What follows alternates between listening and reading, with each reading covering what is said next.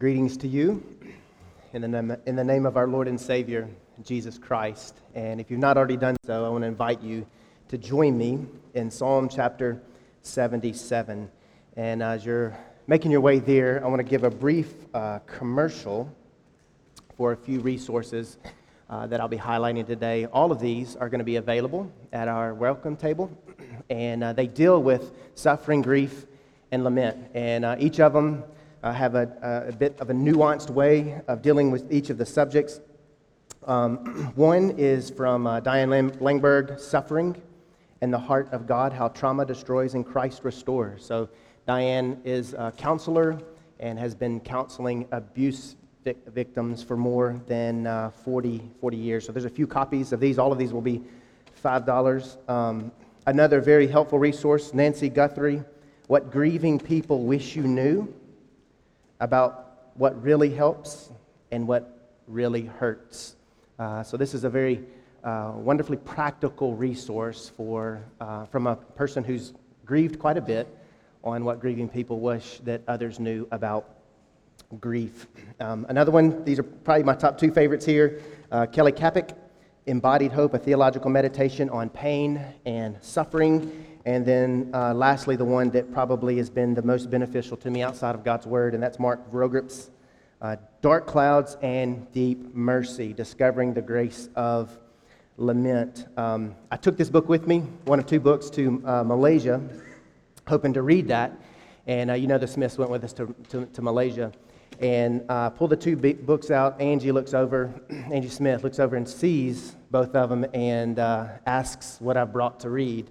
So I show her these two books, and she asks about this book on lament, and asks if she can borrow it for a little bit. And so that was on the flight from Memphis toward Southeast Asia. She gave the book back to me as we were landing back in Memphis. And several times throughout the flight, she'd look over at me with a big grin and just thought, "This book is so good." Like, yeah, that's why I brought it. And other times, I'd feel across the aisle, somebody poked me in the shoulder, and she'd read a big, large paragraph of how helpful this book is. So you can take that one of two ways. Either buy the book, get it, there's 10 copies because Angie likes it so much, or you can look at it as this. If you're ever on a mission trip with her and she asks you what you read, and just grab the books from the seat back and tell her it's you got some magazines to read there. So these are available in the back, and encourage you to grab one of these resources if it so interests you. Psalm 77, Suffering, Grief, and Lament. Hear the word of the Lord. My voice rises to God, and I will cry aloud. My voice rises to God, and He will hear me. In the day of my trouble, I sought the Lord. In the night, my hand was stretched out without weariness. My soul refused to be comforted. When I remember God, then I am disturbed. When I sigh, then my spirit grows faint. Selah.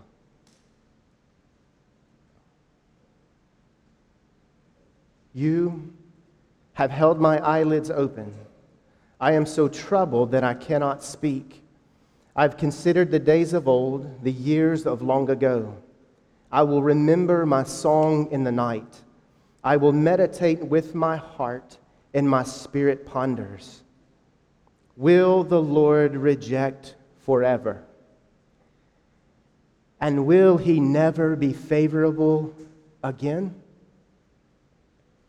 Has His loving kindness ceased forever? Has His promise come to an end forever? Has God forgotten to be gracious? Or has He in anger withdrawn His compassion? Selah.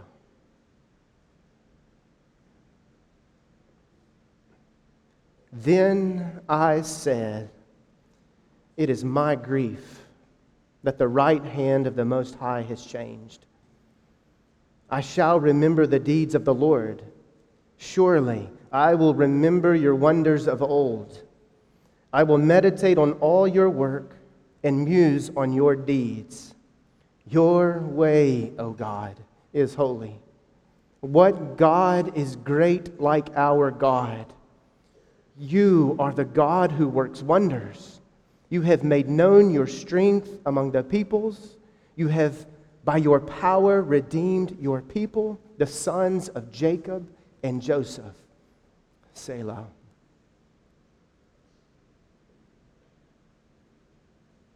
The waters saw you, O God. The waters saw you. They were in anguish. The deeps also trembled. The clouds poured out water. The skies gave forth a sound. Your arrows flashed here and there. The sound of your thunder was in the whirlwind. The lightnings lit up the world. The earth trembled and shook. Your way was in the sea, and your paths in the mighty waters, and your footprints may not be known. You led your people like a flock by the hand of Moses and Aaron. May the Lord bless the reading of his word, and let's join together and ask his help. God, we are grateful that we're able to gather here again this morning. And Father, we consider a theme like suffering and grief. And most of us here have some kind of understanding about suffering and grief. In some way, we've all experienced it in different measure, in unique ways. We've all struggled with it in our own respective right. And every single one of us here has wrestled at some point with what to do with suffering. We've even wrestled with you in some ways. All of us here have struggled in some measure through grief. How long do we grieve? Have we grieved? Should we grieve? Are we grieving? Many times, Lord, we have more questions. In our mind, we have more questions than we have answers.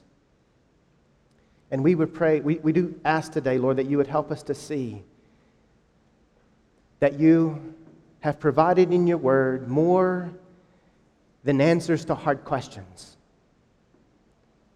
You've given more than just replies to honest pleas. You give us yourself. God, remind us today that you are the one who's on the other end of those prayers. Not as one who is distant and only transcendent, but a God who is near, a God who is present, a God who is active.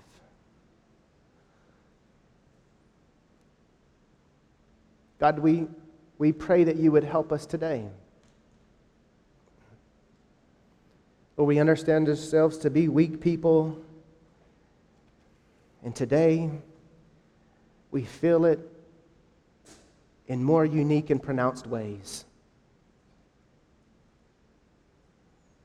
So we pray, Lord, that you would bind up the wounded, bind up the brokenhearted, save those who are crushed in spirit.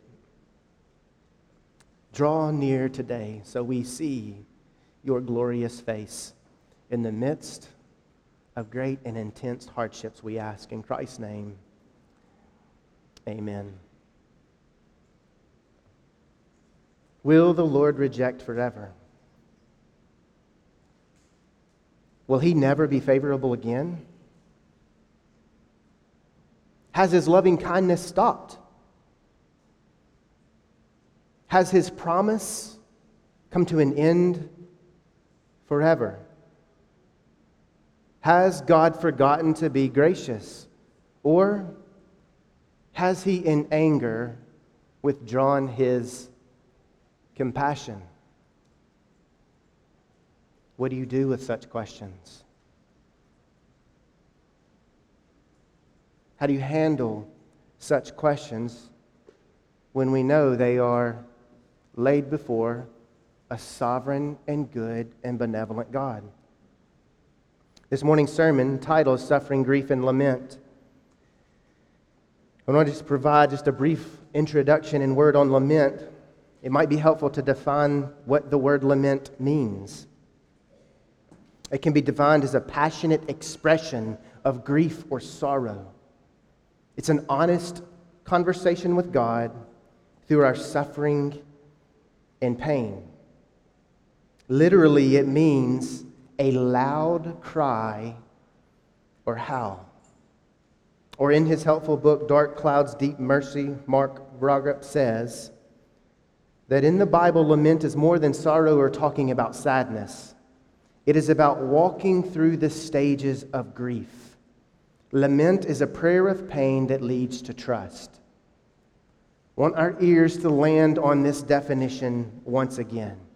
Keep this statement in view throughout today's sermon as we look at Psalm 77 with a couple added elements. Lament is a prayer of pain in the midst of your suffering that leads you to trust in God. Let me say it one more time. Lament is a prayer of pain in the middle of your suffering that leads you to trust in God. How familiar are we with lament? About a month ago, I sent a survey to the church, and this is one of the questions I included in there. Has lament been a useful tool for you in suffering and working through the process of grief? Or is it something that's relatively foreign to you? 18 people answered this survey. 14 of the 18 said, lament is foreign. Or, I have no idea what it is. Or, I had to Google the term to understand what it meant. I think 2 of the 4 that were familiar with it spoke of lament in useful ways. But the Bible is quite familiar with lament. Of the 150 Psalms in the Psalter, guess how many of them are considered laments? 67. Roughly 40% of the Psalter are laments. And there are 2 categories for them, individual and corporate. Lamentations was a written response to the Babylonian captivity that left the city in ruins and focused on the fact that the temple had been destroyed. Jeremiah was acquainted with lament, the weeping prophet that God sent to speak imminent judgment.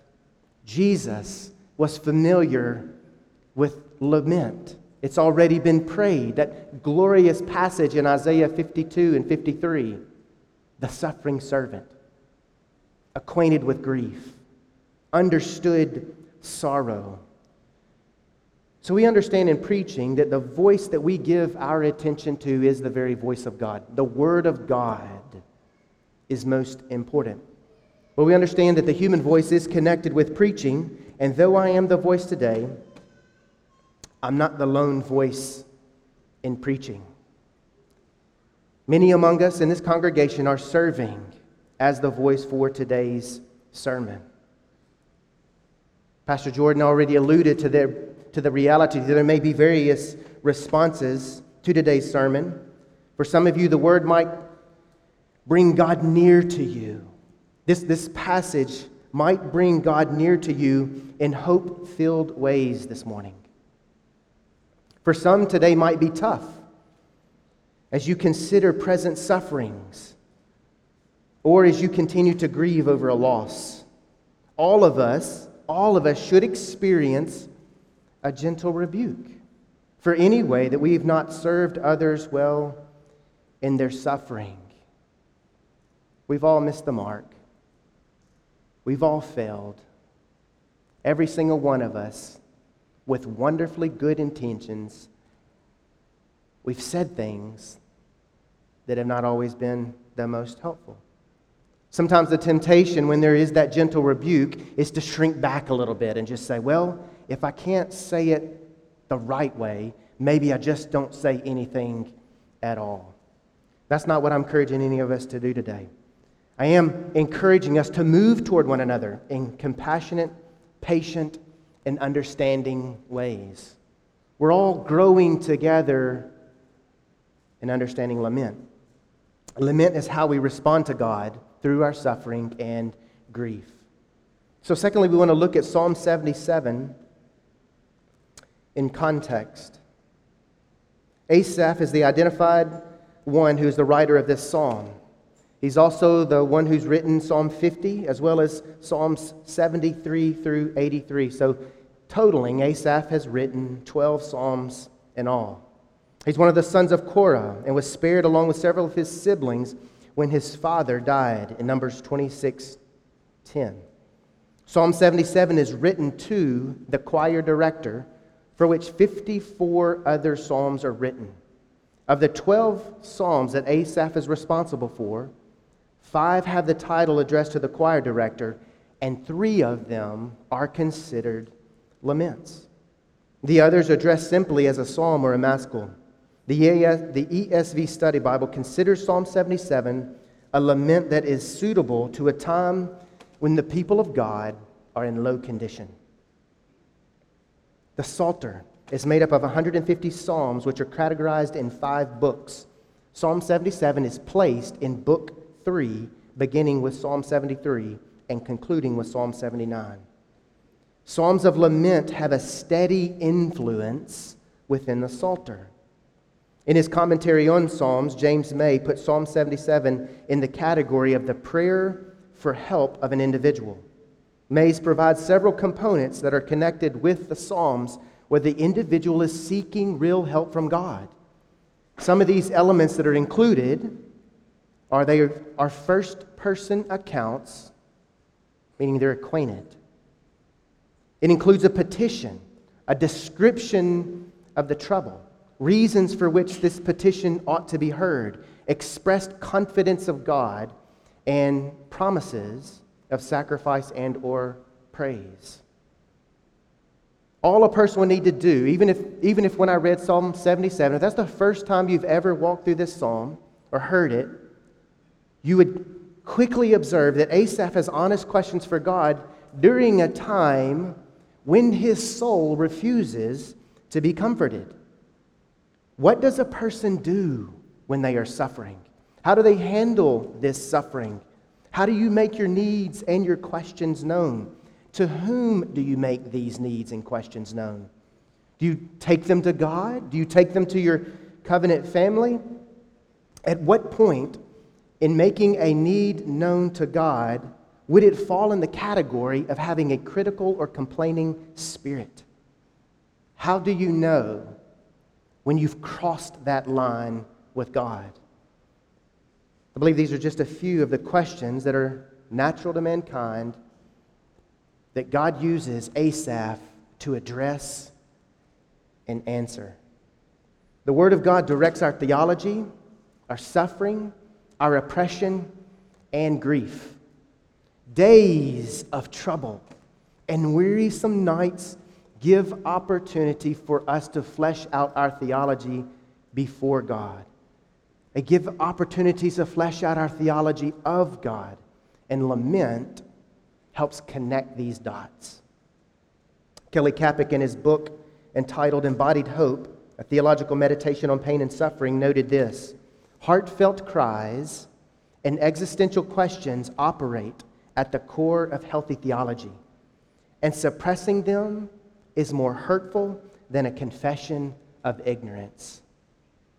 So what he is suggesting here, plead to the Lord. Ask your honest and sincere questions. That's actually at the core of healthy biblical theology. As the choir director, Asaph is helping this community understand life's not always upbeat.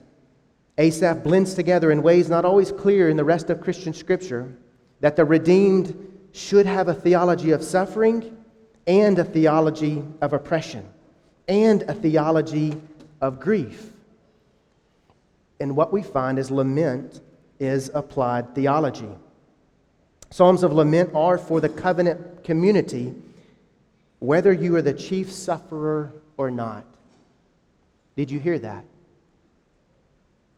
Laments are for the covenant community. Even though some are individual, and this one's individual, they are for the covenant community, whether you are the chief sufferer or not.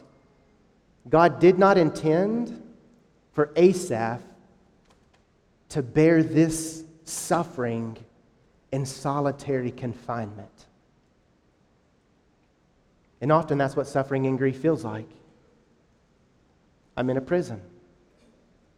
I'm in a dark prison with little to no light, little to no interaction, and little to no hope that my prayers are making it any further than this ceiling.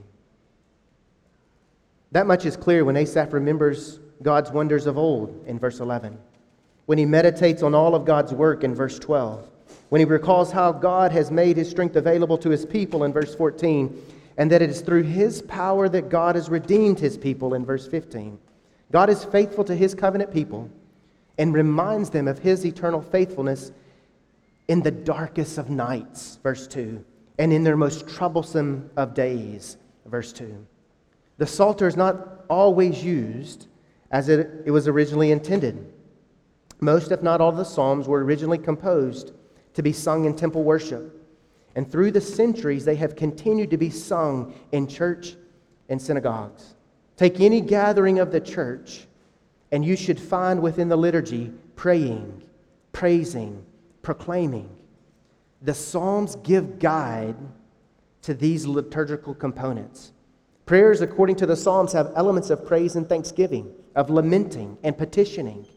The Psalms clearly proclaim the glory and majesty of God, and any church not regularly incorporating the Psalter is missing out on a very significant blessing from God. Capek says once again, if we do not restore space for lament in our individual and corporate church life, our suffering will drive us not only away from others, but will also drive us away from God himself. Spurgeon describes Psalm 77 as a lament that's for experienced saints, as it serves as a transcript of their inner conflicts. How true this is of the Psalms. They're written as prayers. They're written to testify about Christ. Personally, I regularly read through the Psalms so that I know how to pray, so I know what to pray, and so that I'm able to see prayer in action. God does not need the church, but he created us as those who need the church, and has designed the church as the primary source for care. Therefore, suffering, even when it's individual, is still corporate. So when I read through this passage, it has 4 natural breakdowns, but our outline is going to have 3 points today. The first one is this, verses 1 through 6. Cries from the despondent. Verses 1 through 6. With his God-given voice, Asaph is crying out to God. Twice in this section we read, "My voice rises to God." These first few verses are quite dark, with such phrases such as this: "In the day of my trouble, my soul refused to be comforted. When I remember God, I am disturbed. When I sigh, my spirit grows faint. You are holding my eyelids open. I am so troubled I cannot speak. I remember my song in the night," which is a song of remembrance, but it's a song of remembrance recalling days that were a bit happier than the present days. What's going on with Asaph? We don't know the specifics, but we do know the intensity. The language in verse 2 helps us to see that these are phrases based on suffering that Asaph has experienced in the past, yet he is continually grieving. These present realities are not sudden. This has been a very long ordeal for him. So far, the cry or pleas to God have brought no comfort. In fact, Asaph says that he is disturbed. When I remember God, then I am disturbed. He is troubled to the point of not being able to speak. I've prayed what I can pray. I've said what I can say. I've remembered what I can remember. I've meditated on what I can meditate. I have no words left to give. I'm in so much despair. I can't even keep my eyes open. I want to go back to something briefly. Not knowing the details of this psalm and not knowing the details of many other psalms, I believe are helpful in at least these two ways. One is it'll help us to be less tempted and less inclined to compare our suffering with Asaph's. Your suffering is your suffering. Anything that causes you pain, anything that causes you affliction, anything that has to do with you and your sanctification matters to God. It matters to God. Run to God the race that God has marked out for you. Colossians 1:24. Paul saying, now I rejoice in my sufferings for your sake. He's saying this to the Colossian church. And in my flesh I am filling up. In other words, I'm doing my share of what is lacking in Christ's afflictions for the sake of his body, that is the church. Our sufferings individually are corporately in the sense that we are filling up. We're completing that which is lacking in the afflictions of Christ. That in no way means that the cross was not sufficient, that the sufferings of Christ were not sufficient. It's simply stating that the path for the Christian would be one that's marked and paved with suffering. Second is, and I love this, you will be able to insert the details of your life into the lament. That's good stuff. One of the reasons we know little or fewer details about some of the Psalms, I think, is in part so that you can import the details of your life into the psalm or into the lament. In one sense, these psalms are written with space in between the phrases, so you can insert your requests. You can give your praise. You can give your thanks. You can bless his holy name. You can call out to him specifically for help in specific ways. Asaph is facing significant hardship, and he's serving as an example for how to give voice to God for the very matters that are pressing into life. Asaph answers the question, what do I do with hardships? By saying that he sought the Lord in the day of his trouble. Troubles can be so hard upon a person that it wearies them. It makes it hard to keep their eyes open. It even causes their mouths to be shut. And as one who is deeply troubled to the degree of refusing to be comforted, Asaph provides hope for others who are struggling as well.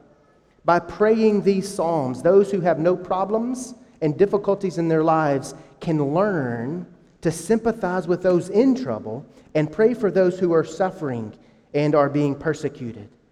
Hardships have a residual effect upon others who are near due to either similar circumstances or as they themselves observe the sufferer.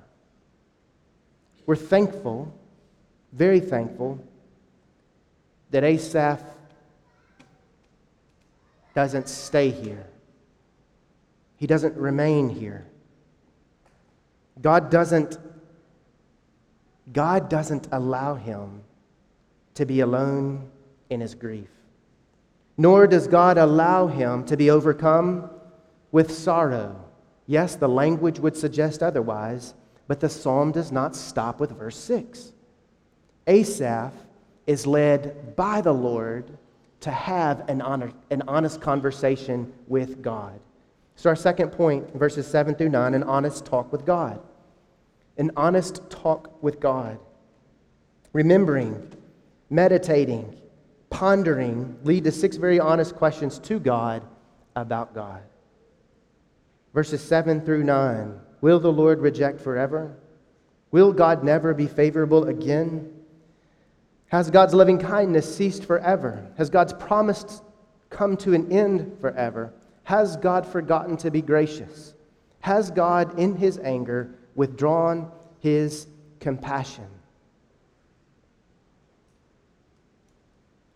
God is not silent to Asaph, nor is he silent toward those he has redeemed through Christ. We have no record in this psalm of God clearly speaking a word to Asaph. But we know this has taken place based on what we read of at the end of the psalm.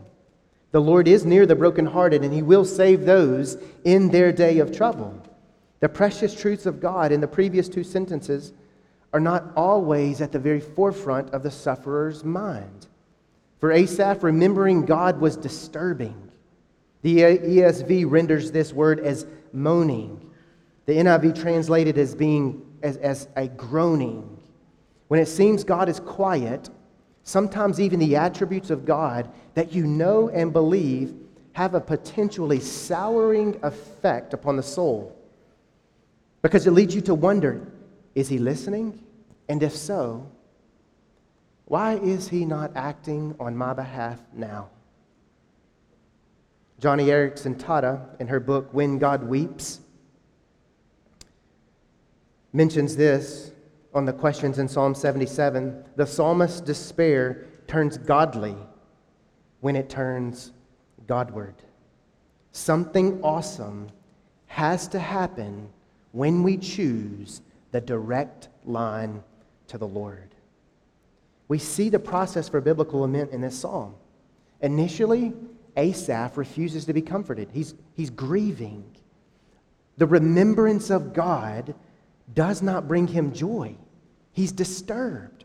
He's also having a hard time understanding his suffering in the light of God's character. Each of these questions, with each of these questions, Asaph understands these things about God.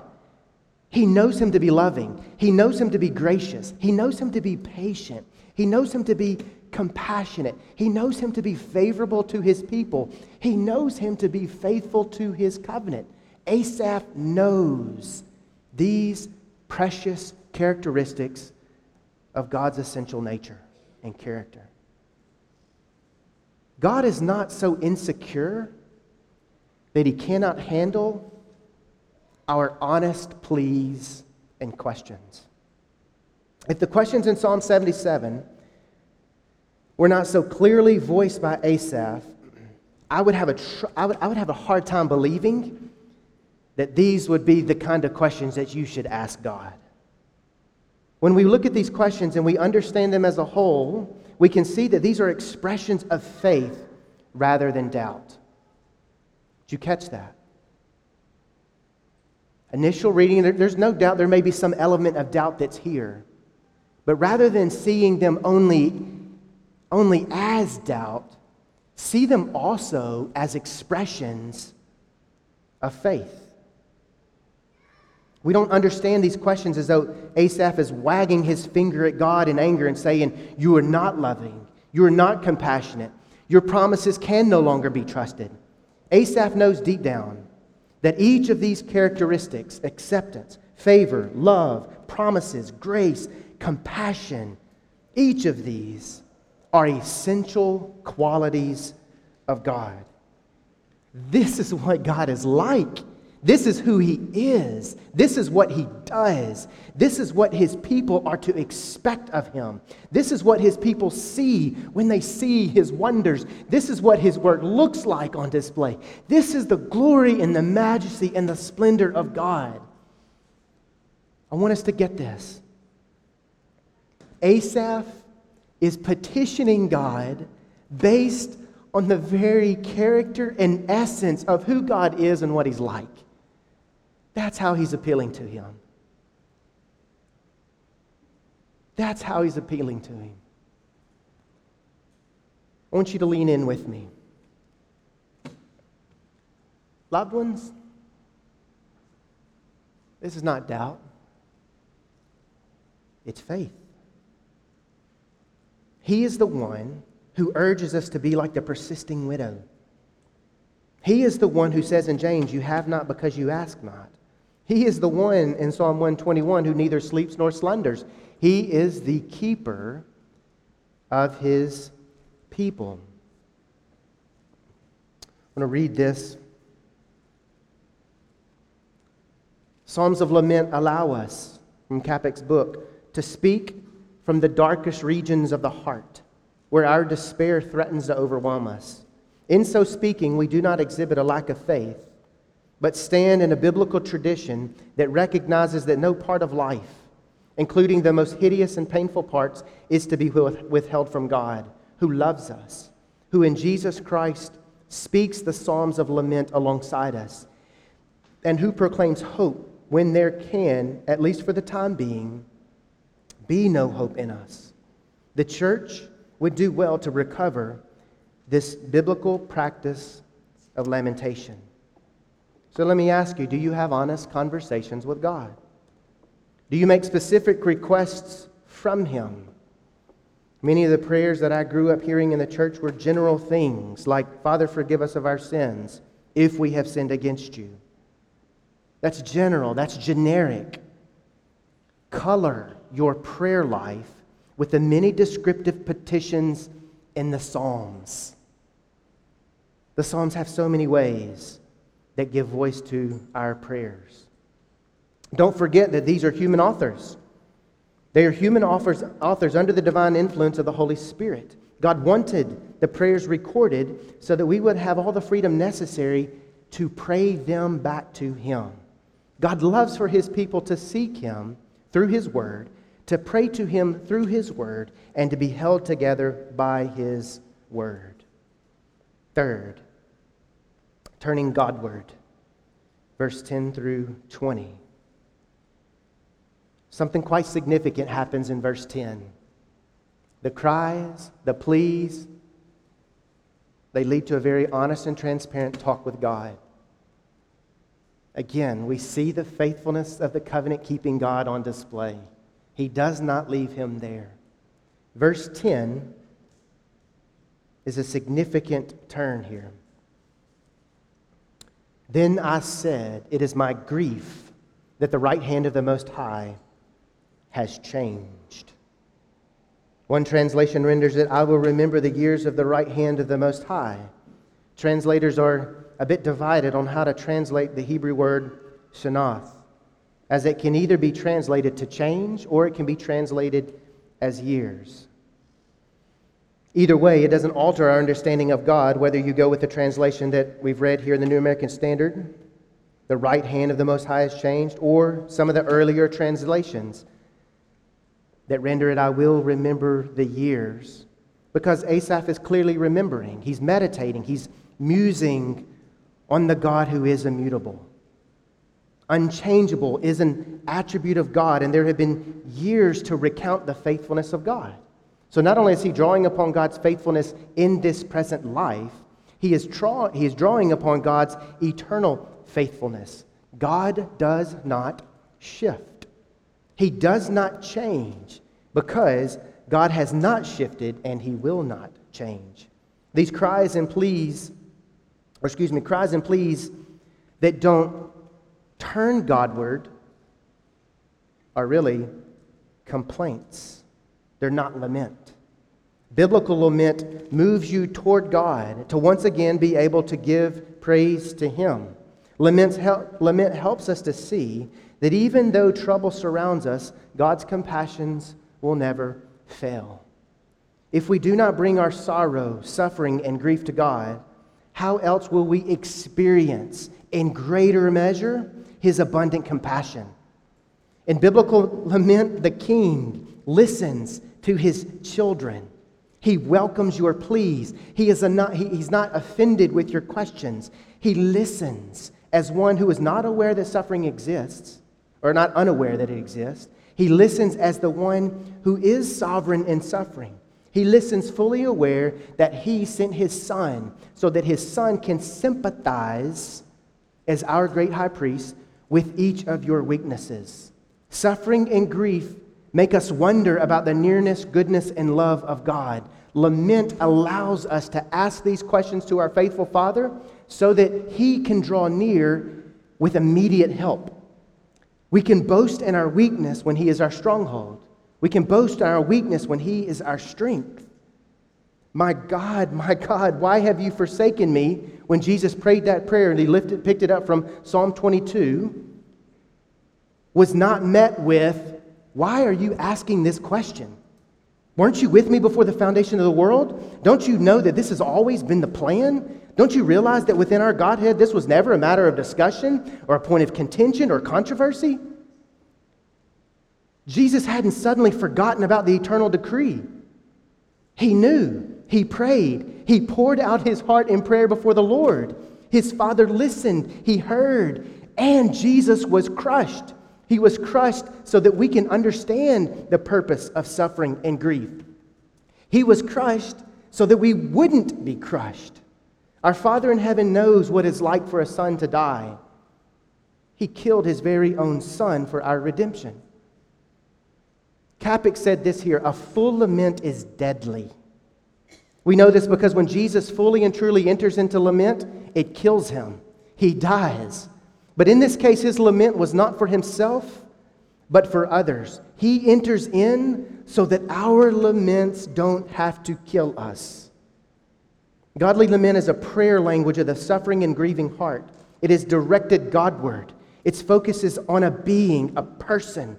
It's a humble admission of our weaknesses and our frailty. It acknowledges that we need help and allows us to humbly make these specific petitions to our Father. In Exodus 19:4, the Lord brought the people out to Himself. The Hebrews didn't understand deliverance like this. Why did God bring us out to the wilderness to die? God was bringing them to Himself.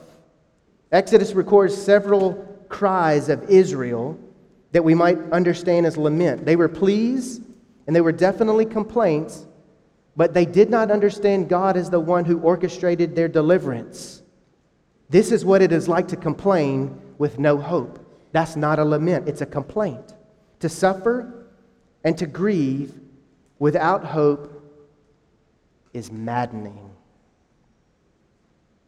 Verse 19 and 20, your way was in the sea, and your paths in the mighty waters, and your footprints may not be known. You led your people like a flock by the hand of Moses and Aaron. Asaph is drawing upon the covenantal faithfulness of God in Exodus. He's drawing upon the covenantal faithfulness of God. But he doesn't get there immediately. He doesn't make a beeline to Exodus. It's after the Selah. It's after pouring out his complaint to God. It's after having the opportunity to ask these honest questions to God. Where am I going with this?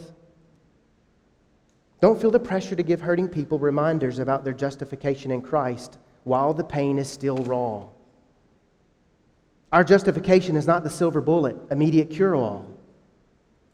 Trust that God is capable enough to get this person from one side of the shore safely to the other side through the raging waters. You recall that Exodus account in Exodus chapter 14 and 15. The waters walled back. The Lord led his people on dry land. That's the event that Asaph is drawing upon right here. Verse 19, he's saying God's way was in the sea. God's path was in the mighty waters. Even though your footprints might not be known, you led your people by the hand. There's something divine here. Moses and Aaron are types of Christ as prophet and priest. This is a beautiful picture of the redemption that we have in Christ. A song that Moses is going to write and sing in Exodus chapter 15. Asaph is drawing upon the generational faithfulness of God, his remembrance, his meditation, his musing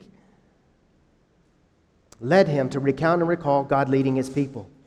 This is something here important to note. In the Exodus, we learn about redemption. We learn about deliverance. We learn about expiation, God's covering of our sin. We learn about the sovereign God loving and redeeming a people who regularly complained despite him providing manna and water every day for them for 40 years. So when suffering is raw and the wounds are still open, we run a risk of not letting people know important truths about God and to receive comfort from God when we try to short circuit or shortcut or build a false bridge. Asaph in Psalm 77 didn't run straight to the Exodus. God's way and path were through the waters. This was the path of holiness. In suffering, we have to grapple with the reality that God's way is in the sea. We got to wrestle with God's path in the mighty waters. We have to cry out and plead and wonder and question, are you there, God? I cannot see your footprints. The very question itself is a turning toward God. This is where biblical lament takes us. It takes us to God so that He can reassure us with His character. He can be our trust, and we can feel His mighty grip. In Exodus 33, Moses is interceding for the people, and he makes these three requests of God. Lord, let me know your ways, give me your presence, and show me your glory. Psalm 77:13 says God's way is holy. It holds out that His presence is that His presence is that He is the strength and power of His people. His glory is that He has redeemed His people to Himself through the promised suffering servant. Suffering is the path to His glory. Grief will one day be part. Grief will one day part and be removed, and will be given to eternal, joyful bliss. The Hebrews knew that they couldn't stand against the Egyptians. They knew that they were done if the waters ceded. Biblical lament recognizes this very same reality. If left in my suffering and grief, I will surely die. God is patient. He is going to see you through to the other side. I want to pause and say, perhaps there's someone here who needs to hear and be left with that phrase. God is going to see you through to the other side. He's going to see you through to the other side. He's holding your hand from one shore to the next, from grief to glory. I want to focus a little bit more on this theme of redemption held out in Psalm 77. If we're honest, none of us really wants to suffer. We want to be able to move past the grief to peace, to joy. We want to be able to say, as one person told me at one time, I no longer dread getting out of bed. I want to be able to join in with David in Psalm chapter 30, verse 5. Though weeping may last for a night, a shout of joy comes in the morning. Those redeemed by God do have hope in the day of trouble. One of the harshest evidences of suffering and oppression in the Bible is the slavery of God's people. The deliverance of the Hebrews from the bondage of Egyptian slavery is a pearl of redemption that's thread throughout the Bible, as the people of God are called to remember and meditate upon what God did in delivering His people from the bondage of slavery. Though no explicit reference is provided in Psalm 77 for His deliverance, we can assume that this deliverance was one of the many things that Asaph had in mind when he was remembering, meditating, and musing upon the works and wonders of God. God's Old Testament example of delivering His people from the bondage of slavery was a precursor for delivering His people from the bondage of their own sin. God required a sacrifice, and this sacrifice was the very one whom He sent from heaven. The Bible refers to this, according to 2 Corinthians 5:21, as a sin offering. Provided a name. It was Jesus, the Messiah. He was promised in the Old Testament, Isaiah 52 and 53.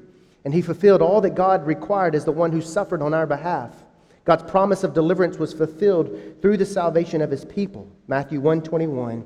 By his choice, select, blameless Son to take away their sin through his bloody death on the cross. The honest questions posed by Asaph do have answers, and the answer is the atoning sacrifice of Jesus Christ, who is our redemption.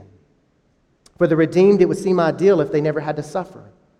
Christ rose from the dead to give life to the people of God. And there are times recorded in the Bible where the people of God suffer in excruciating ways, perhaps giving them similar questions to Asaph's. God answers Asaph's questions in Psalm 77 that he has not rejected his people, that his loving kindness has not ceased, that he has not withdrawn his mercy. Throughout the Bible, God's people are called to trust him because he is their salvation. The Bible reminds the redeemed that we will suffer, but to have peace that God has overcome the world. And I'm skipping tons of references that I have in here. How do the redeemed who suffer immense hardship make it through the night and endure the day of trouble that Asaph has encountered? They do so by beholding the glory of God in the face of Christ. Thread throughout Scripture, beginning with the Old Testament saints looking for the coming of Christ and moving to New Testament saints looking unto Christ, the redeemed of God are transformed as they behold Christ's glory. God has saved them and is saving them for the glory of Jesus Christ. The redeemed have hope in the consummation of God's kingdom. As his covenant people, loved eternally by the eternal Godhead, the redeemed have hope that the sufferings of this world will pale in comparison with the glory one day to be revealed to us. Romans 8:18. They understand, however hard the nights and days of trouble are, that this light and momentary affliction is producing for those whose citizenship is in heaven an eternal weight of glory beyond all comparison. They anticipate saying, Maranatha, come quickly, Lord, come quickly. And because the redeemed have this eternal promise in Christ, they can still weep, but not as those who are without hope, 1 Thessalonians 4. God never promises that the suffering is going to lift. He never gives us a timetable for when the days on earth will be light and easy. What he does promise is this: one day, as the righteous judge, he will right every wrong that has been committed. As one who has suffered, God identifies and sympathizes with your suffering. He is acquainted with your grief. He is present and on the scene in your trouble, and he promises comfort in Christ. God has for you an eternal inheritance that is imperishable, undefiled, kept by him, will not fade away, and is protected by his power. So why is it that we turn to God in trust? Because he's acquainted with grief. Because he understands what it means to lose a son. Because his compassions will not fail. Because he is love. Because his loving kindness toward his people will not cease. He is the song. He is our song in the night. This is who we are to him. We are his delight. He rejoices over us. We are his beloved children. He knows our sorrows. He's acquainted with our grief. He is the man of sorrows. He sympathizes. Why do we turn Godward? Where else can we turn? There's no other place for us to turn. Christ is not only all we have, he's not only all we need, he's all we have. So some practical instructions on lament. I just want to say, just by way of example, I think Jason and Melissa Harrington have served this church in some wonderfully helpful ways in showing us how to suffer well, to grieve, to lament, and to do so corporately. When it comes to suffering and grief, perhaps your voice has been on the end of some of these questions here. Why is it that I'm suffering? Is it even okay for me to ask this? How long is this suffering going to last? Is it okay for me to ask that? I'm angry. Is it okay to be angry with God? What do I do with my anger? The quick answer to that question would be no, it's not okay to be angry with God. What is the purpose of this suffering? When is it that God is going to answer? How do I have hope when I can barely get out of bed? Suffering's hard and complex. It's emotionally charging and physically challenging. Suffering also puts us in a uniquely privileged position where we experience His nearness. You understand what it means, or what He means, as our refuge. Suffering and pain put us in the most vulnerable positions. Consequences that we have as a result of our own sin are there by our own doing. We have no one to blame but ourselves when it's our sin. But there are ways that we suffer which are not as a result of sin. Yes, all suffering is a result of the fall, but not all suffering is a result of individual sin. Where are we vulnerable? We have questions that no one can answer. We have pain that no medicine or hug can relieve. The darkness doesn't seem to lift. It feels like we are held underwater, barely enough to catch a glimpse of breath. Here is where God meets us. And here is where only God can meet us. The disconnect that we feel from God in suffering and grief is connected with lament.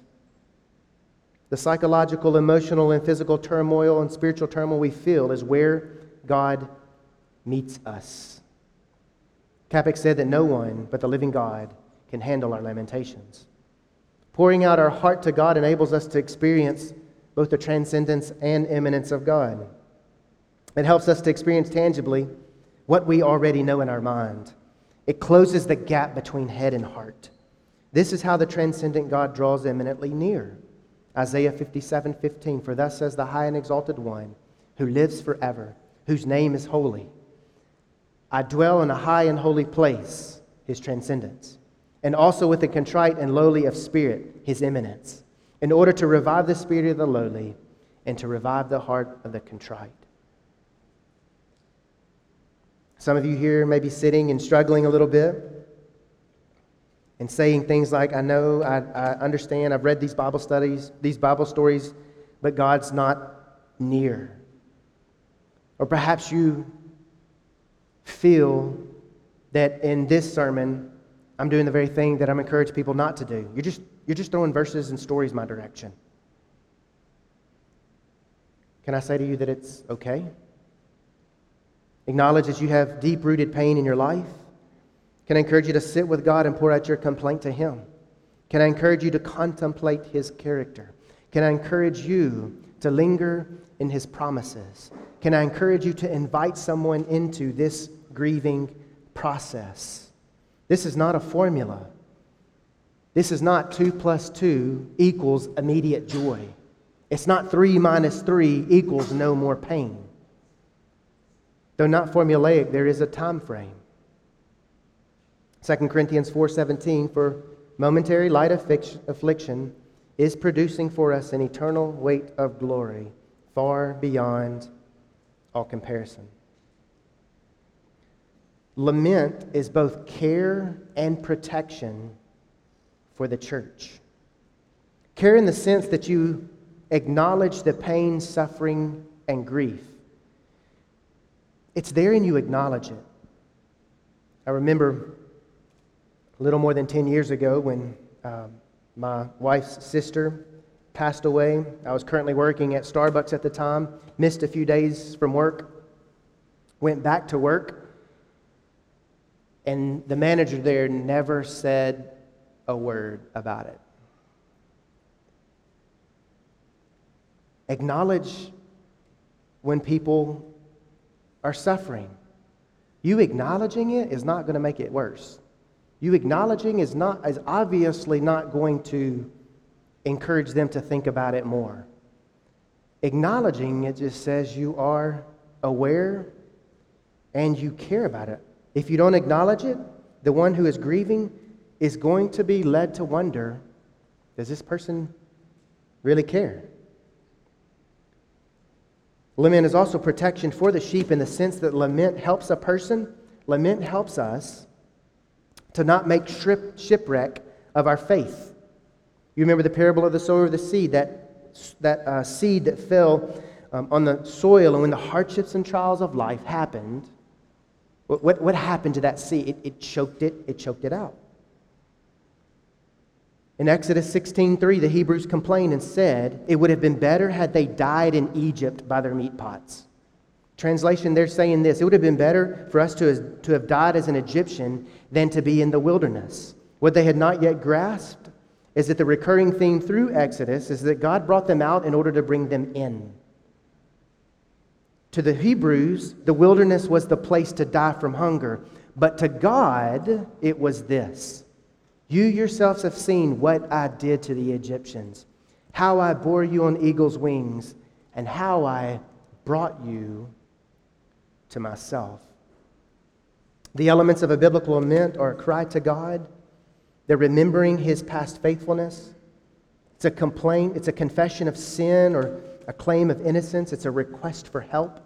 Sometimes there's a response from God, but there's always turning to God in trust.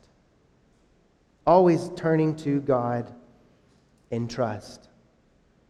I'm going to skip over a number of things. I've listed quite a few hymns and quotes and stuff. And I'm going to close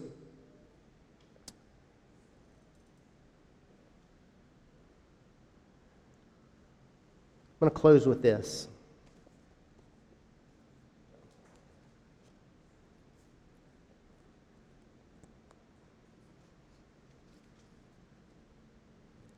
We will only discover hope when we are ruthlessly honest about what lies between us and that hope. At least such truth-telling is required if we are ever to know the true hope of the ancient Christian confession. The church denies the power of the gospel when it trivializes grief and belittles physical pain, over-spiritualizing our existence in such a way as to make a mockery of the Creator Lord. Faithfulness to the gospel requires the Christian community to deal with the messiness of human grief. Biblical faith is not meant to provide an escape from our physical pain or to belittle the darkness of depression and death, but rather invites us to discover hope and grace amidst our struggle. Each of us need to grow in the way that we care for those who are suffering, those who are grieving. The person who just learned they have stage 4 cancer doesn't need to hear, to live is Christ and to die is gain. The person who recently lost a loved one doesn't need to hear, well, I guess God needed another angel in heaven. The person suffering a miscarriage doesn't need to hear, well, at least you have the opportunity for other babies, or maybe this child wasn't the child for you. It was the child for you. The family struggling with infertility doesn't need to hear, well, maybe there's just something quite not right in you. God's correcting it in you so that you'll be a better parent.